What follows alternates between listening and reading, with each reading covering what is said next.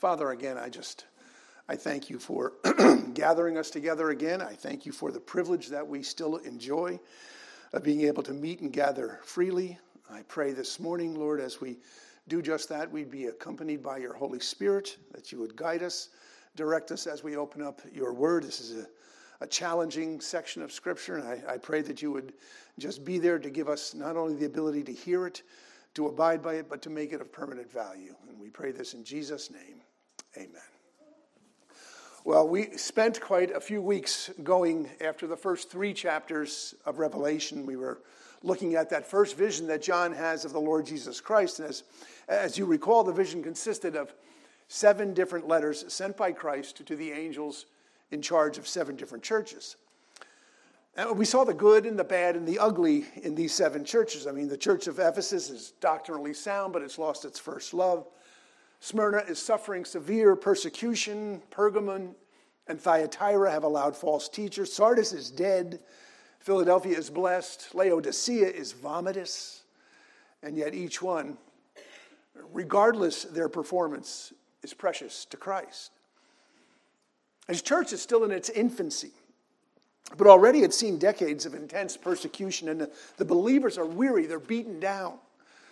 From Nero to Domitian, they've seen the power of Rome that dominates everything. I mean, remember, John is on a penal colony, on an island, having been exiled, and on that island, once again, he's worshiping when he receives a second vision. That's a vast departure from the vision that he received in the first 3 chapters. We pick up at Revelation 4:1. It says, "After this I looked, and behold, a door standing open in heaven. And the first voice which I heard speaking to me like a trumpet said, 'Come up here, and I will show you what must take place after this.'" Well, after 3 chapters describing the struggles of God's kingdom on earth, John is invited into a second vision of a convergent kingdom. That's a kingdom that exists simultaneously with the struggle of life that he's experiencing. A kingdom that on rare occasion actually intersects with ours. I mean, we've seen hints and bits and pieces of that kingdom in Scripture. If you recall, Jacob was once given a vision of a stairway to heaven. He's lying there and he sees heavenly beings ascending and descending on a heavenly throne or a heavenly stair. Daniel spoke of seeing a heavenly throne. Now, Paul tells us in a vision that he was once taken up to what he calls the third heaven. He says, "And I know that this man was caught up into paradise. Whether in the body or out of the body, I do not know. God knows, and he heard things that cannot be told, which man may not utter." So Paul says he's taken to a place that's literally indescribable. And now John, he finds himself in the same place with the very same problem. He has to describe a worship service taking place in heaven itself. It says, "At once I was in the Spirit, and behold, a throne stood in heaven with one seated on the throne. And he who sat there had the appearance of jasper and carnelian. And around the throne was a rainbow that had the appearance of an emerald." Now just picture the dilemma that John has. He's been given a vision of God on the throne. And he's trying to translate it into words that we humans can understand. He's trying to translate a God who, quote, "dwells in unapproachable light, whom no one has ever seen or can see."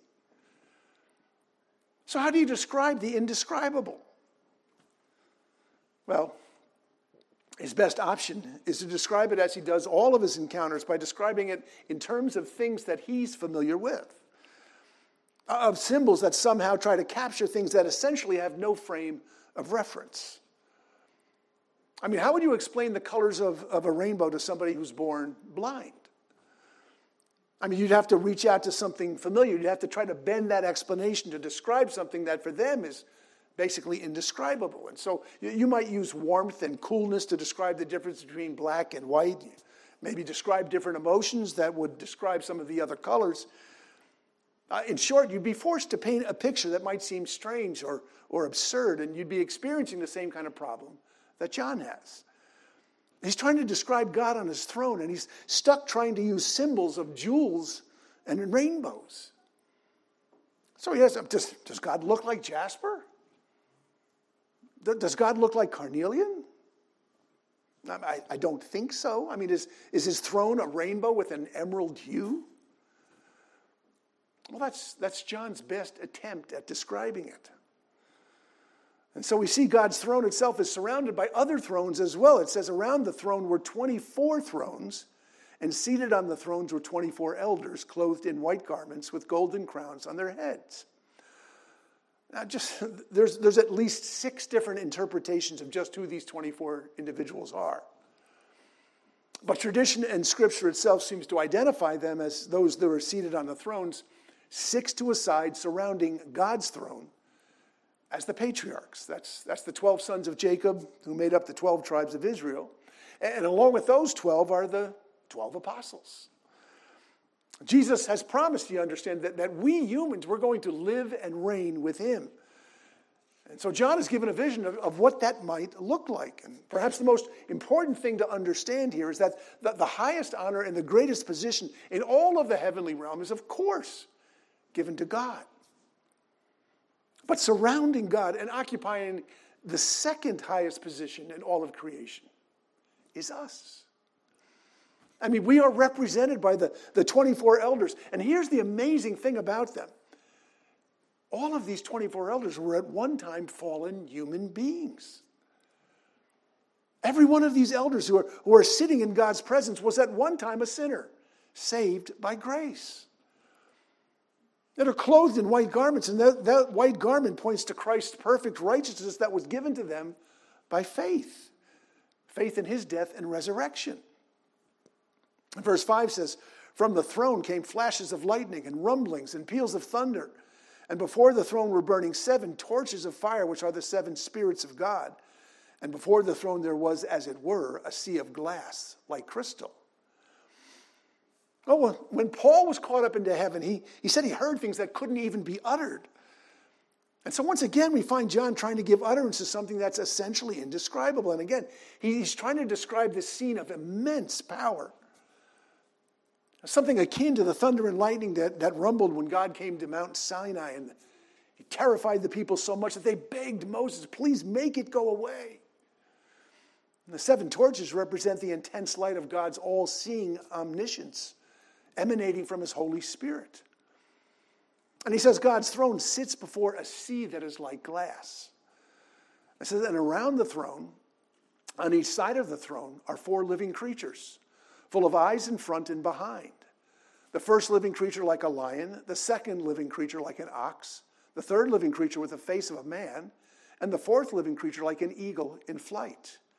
And the 4 living creatures, each of them with 6 wings, are full of eyes all around and within, and day and night they never cease to say, holy, holy, holy is the Lord God Almighty, who was and is to come. Well, these are angelic beings, and these ones represent all of God's created living beings.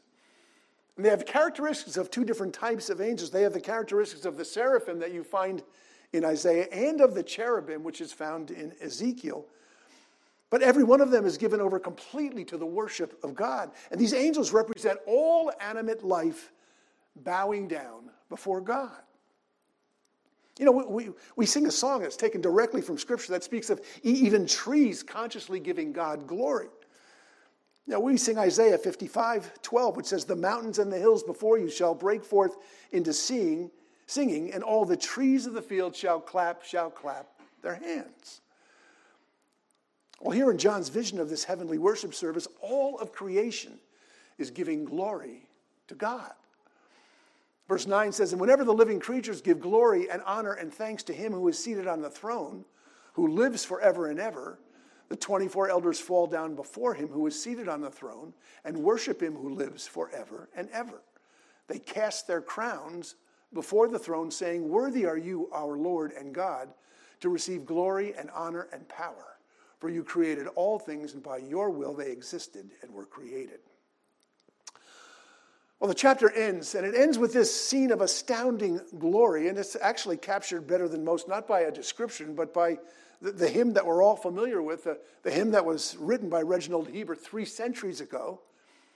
He wrote, holy, holy, holy, all the saints adore thee. casting down their golden crowns around the glassy sea. Cherubim and seraphim falling down before thee, which wert and art and evermore shall be. And Paul says this heaven is filled with things that cannot be told.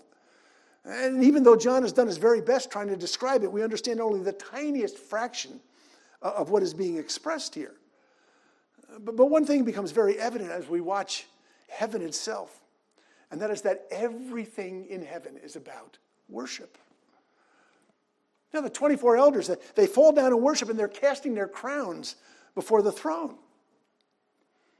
You know, Scripture has a lot to say about this whole idea of what a crown is. And a crown is basically a reward that's given to us for what we've done while we're here on earth. And James 1:12 says, "Blessed is the man who remains steadfast under trial. For when he has stood the test, he will receive the crown of life, which God has promised to those who love him." And Peter says, when the chief shepherd appears, you will receive the unfading crown of glory. And just in the recent past, we've heard Jesus' words of warning to the believers at the church of Philadelphia. He says, "I am coming soon. Hold fast what you have so that no one may seize your crown." Now, it's evident from our text this morning that one of the greatest joys, one of the deepest pleasures a human being will have in heaven itself is the ability to take the crowns that he has earned in this life, not to put them on display, not just to wear them, not to use them in any way, but other than to simply cast them at the feet of the Master.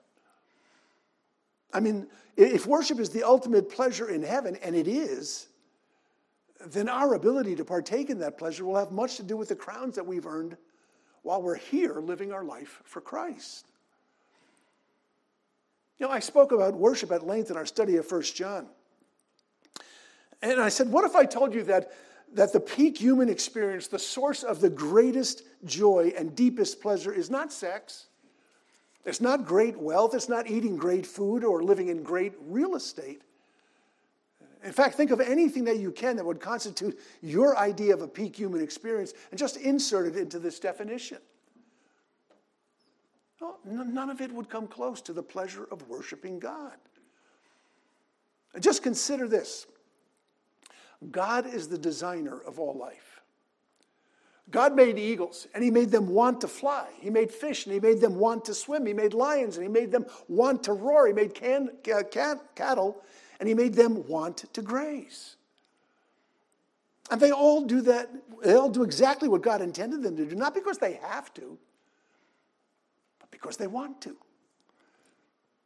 Because that's the way God made them. And at the very top of God's creation is the one creature who bears the image of God himself, and that is us. That's we human beings. But understand, God made us also with great intent and purpose, and he designed us for one thing primarily, and what he designed us for is worship. It was C.S. Lewis who pointed out what is absolutely unique about human beings, and it's a reflection of precisely what we were designed for, that is unique to humans. Lewis pointed out that human beings don't experience the peak joy of anything until they can express that joy through praise. And here's how he put it in his book, Reflection on the Psalms. He says, "I think we delight to praise what we enjoy because the praise not merely expresses but completes the enjoyment. It is its appointed consummation. It is not out of compliment that lovers keep on telling one another how beautiful they are. The delight is incomplete until it is expressed. If it were possible for a created soul to love and delight in the worthiest object of all, and simultaneously at every moment to give this delight perfect expression, then that soul would be in supreme beatitude." Oh, what Lewis is saying is that the supreme delight for a human being would be not just to be passionately in love with the greatest thing in the universe, but to somehow have the ability to perfectly express that love. Well, he goes on to say, heaven is where that happens. And again, Lewis put it this way. He says, "It is along these lines that I find it easiest to understand the Christian doctrine that, quote, heaven, unquote, is a state in which angels now and men hereafter are perpetually employed in praising God. To see what the doctrine really means, we must suppose ourselves to be in perfect love with God, drunk with, drowned in, dissolved by that delight which far from remaining pent up within us as incommunicable, flows out from us incessantly again in effortless and perfect expression. The Scotch Catechism says that a man's chief end is to glorify God and enjoy him forever. But we shall then know that these are the same thing. Fully to enjoy is to glorify. In commanding us to glorify him, God is inviting us to enjoy him. There's no other creature on the face of the earth that is designed that way. I mean, I've used this example over and over again, so forgive me for going back to the same old well, but I just say, picture yourself going to the finest restaurant and eating the greatest meal you've ever been served with the love of your life. And now picture that exact same meal eaten by yourself at home, alone. I mean, the pleasure is diminished completely. Just by the thought of eating it by yourself. I mean, deny yourself the ability to say something as simple as, isn't this amazing? And suddenly the joy of a great meal is not so joyful. That's what marks us as different from the animals. You know, I've said I don't care how wise or thoughtful your dog may be. I guarantee if you gave him his greatest meal, the first thing he would want is some solitude to allow him to eat it alone, eating it all by himself. The last thing on his mind would be sharing it or even praising it to his fellow dogs. Well, that's one great difference between the animal kingdom and human beings. You see, our joy is completed by praising something because we were made for praise and worship. And what John is showing us in his vision is that everything in our life that has meaning is about worship. And because worship is so central to our existence, the enemy takes great pains to muddy the waters concerning it. I mean, just think of that word, worship. I mean, that worship conjures all kinds of negative images. You think of ecstatic people barely under control on one side, or high church services where nobody really knows what's going on the other side. There's another reason why we get uncomfortable with these displays of worship. I mean, deep down, we wonder, why is it that God seems to be demanding unending praise? I mean, why is it that all of creation, including the 24 elders who represent every one of us, why are they caught up so much in this idea of continuous worship? Now, truth be told, if John said, I was given a vision of heaven, and it's like a giant Cabela's, and everybody's got their own lake, and everybody's got fishing boats made out of diamonds, or somebody else said, no, it's a heavenly Target. And everybody's got a perfectly created and manufactured stuff, and you can pick anything you want because you can build a house for nothing. And maybe somebody else would say, oh, no, it's a glorious garden, and everybody gets to pick beautiful plants and trees that you grow in your own garden. Now, the fact is, when it comes to heaven, we are incredibly earthbound in our thinking. I mean, the chances are we just don't know what to think. And that's understandable. I mean, consider Paul actually was briefly in heaven, and this is what he said. He said, eye has not seen, nor ear heard, nor have entered into the heart of man the things which God has prepared for those who love him. Paul says even a heavenly vision can't begin to describe it. And the idea that we would spend all of eternity praising God in worship is frankly a turnoff to many people. Even Christians, if they were honest about it. Now, deep down inside, they have this nagging question of why, God, do you even need to be surrounded constantly by worship? Well, the fact is, God doesn't need our worship. You know, much in the same way, if a group of particularly sensitive and wise ants decided that they would build a series of mounds on my property that spelled out the message, Tom is great, I would be impressed. I'd be astounded at that. I'd probably take pictures and call the newspapers and get an article written about it. But the fact is, they're ants. And I'm a human being. And receiving the worship of ants is not something that I need or crave. And ants are far closer to us in terms of power, glory, and might than we will ever be to God. And the point is that God is so far above us that even the thought that he demands worship of us in some craven type of needful way, it's frankly blasphemous. And God's heaven is organized around worship for our sake, not for his. The vision of worship we've been invited to in chapter 4 is literally a window God gives us into heaven itself. I mean, the privilege that so few Old Testament views had snapshot views of has now been written out for all of us to see. And from a worldly perspective, the church at that time, it was a church under siege, and it seemed to be losing badly. But from a heavenly perspective, God's absolutely still on his throne, and the events are unfolding exactly as he desires.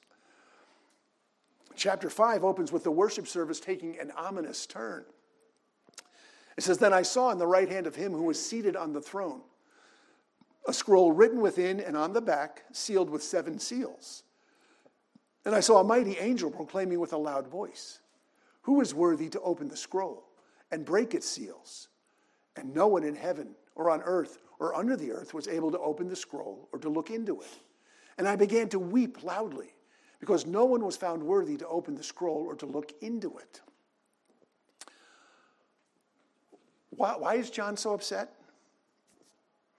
And why is it no one is worthy to read the scroll? And just what is inside that scroll? Well, once again, there's lots of different interpretations. There's lots of different understandings. I mean, some say that the scroll is the title deed to earth itself. Others say that it's Ezekiel's book of lamentation or Daniel's sealed book of the end times.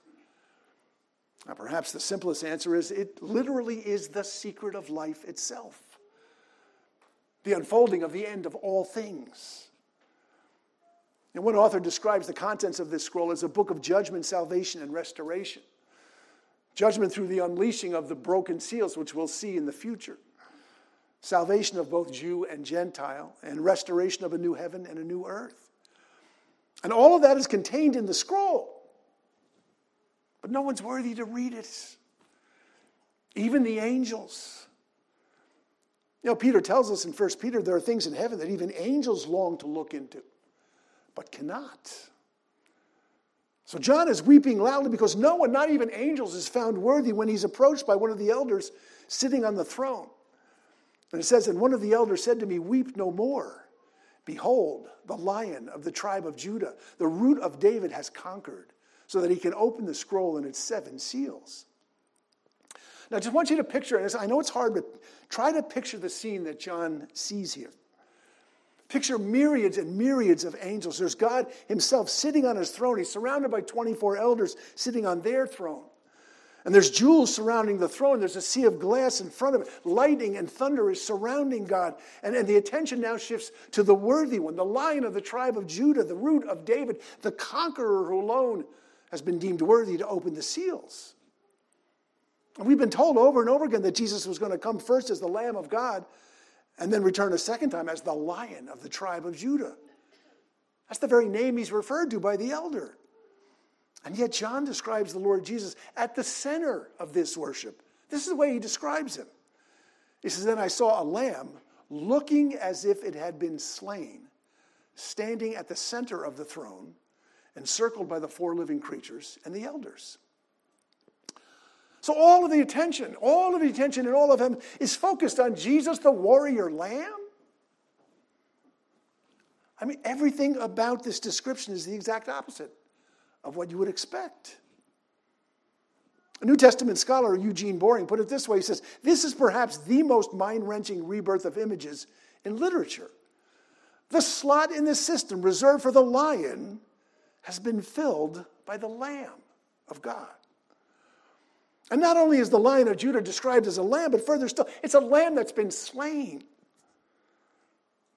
I mean, there's no mistaking that this worthy one has done what no one else could ever do. But what he has done is unique. He has won by losing. He has purchased life itself by dying.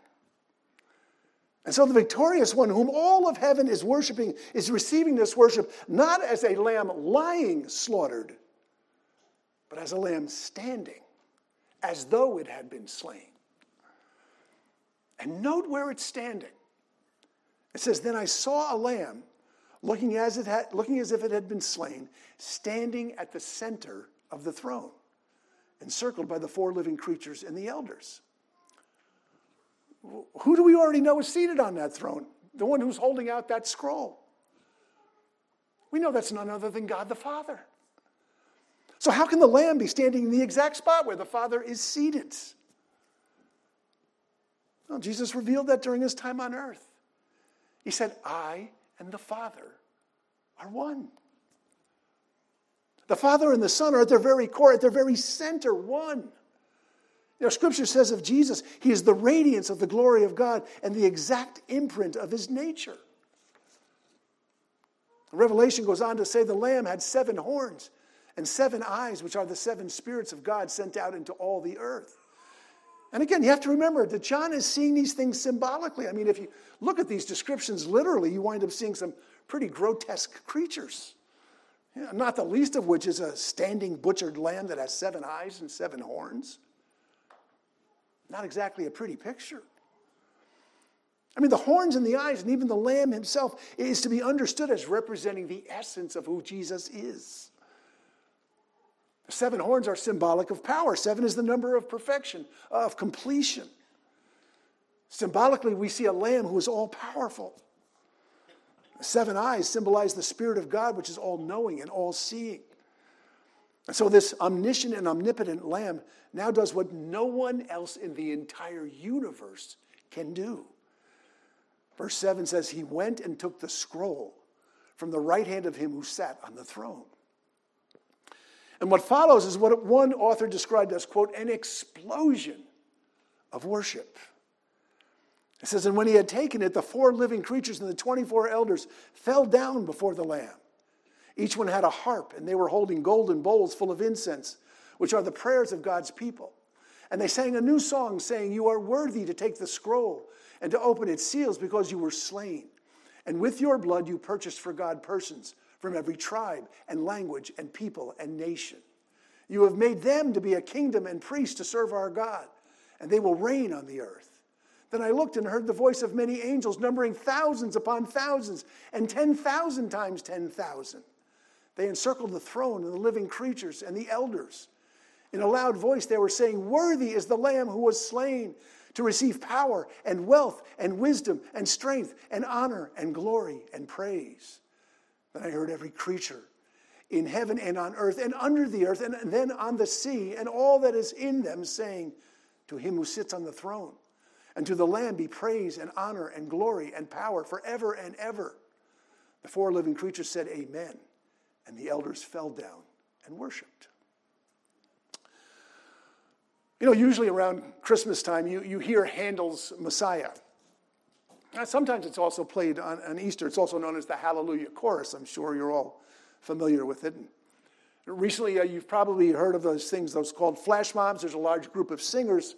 They'll assemble in a mall, some kind of public place, and spontaneously launch into the Hallelujah Chorus. And the funny thing about it is it seems to touch that part of everyone that's made for worship.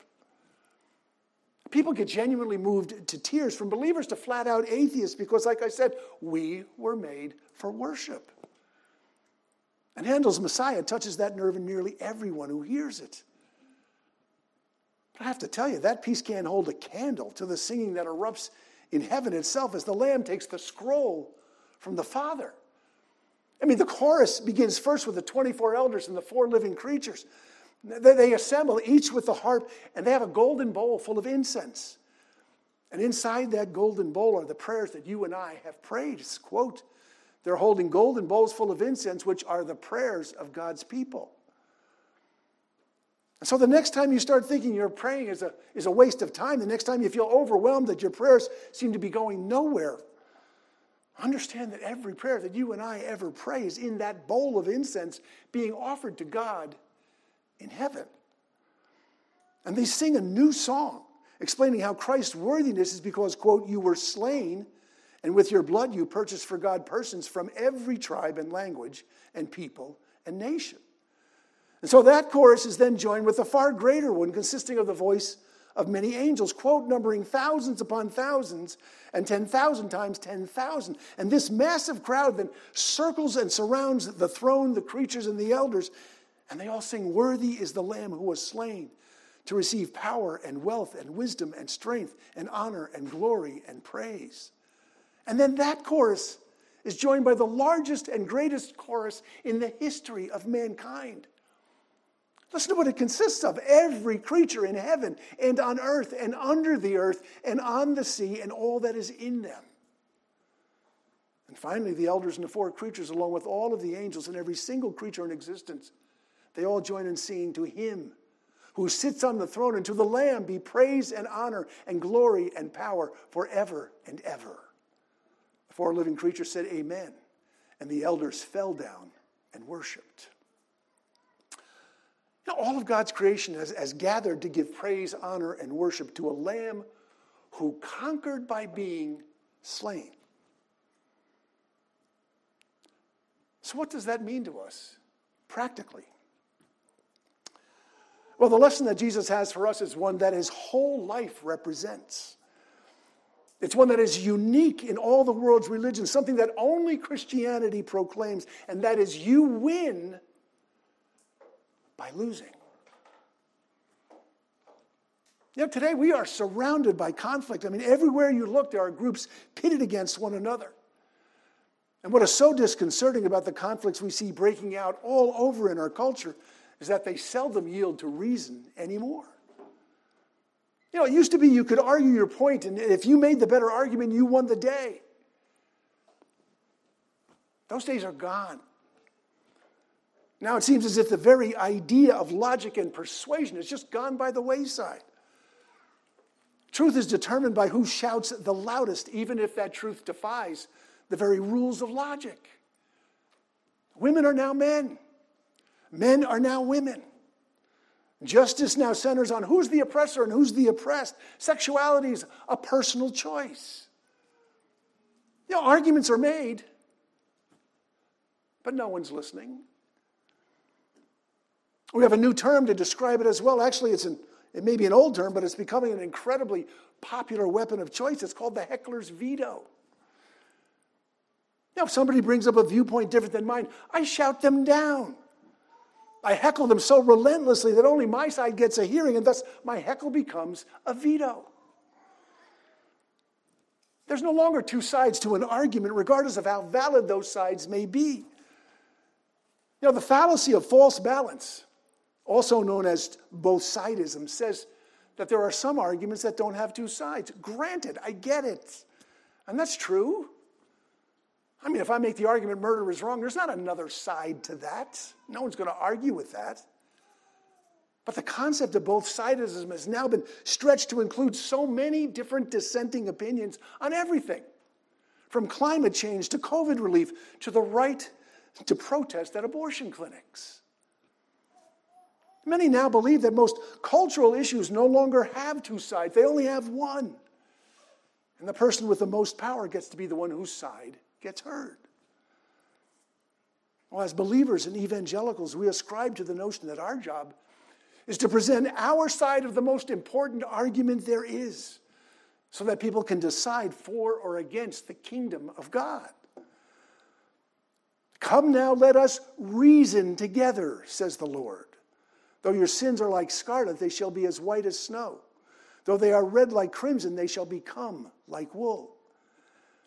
And so we seek to reason by telling the world that God became a man, that he lived his life out flawlessly, that he went to the cross so that we could claim his righteousness for ourselves, and by faith stand before God now worthy of heaven.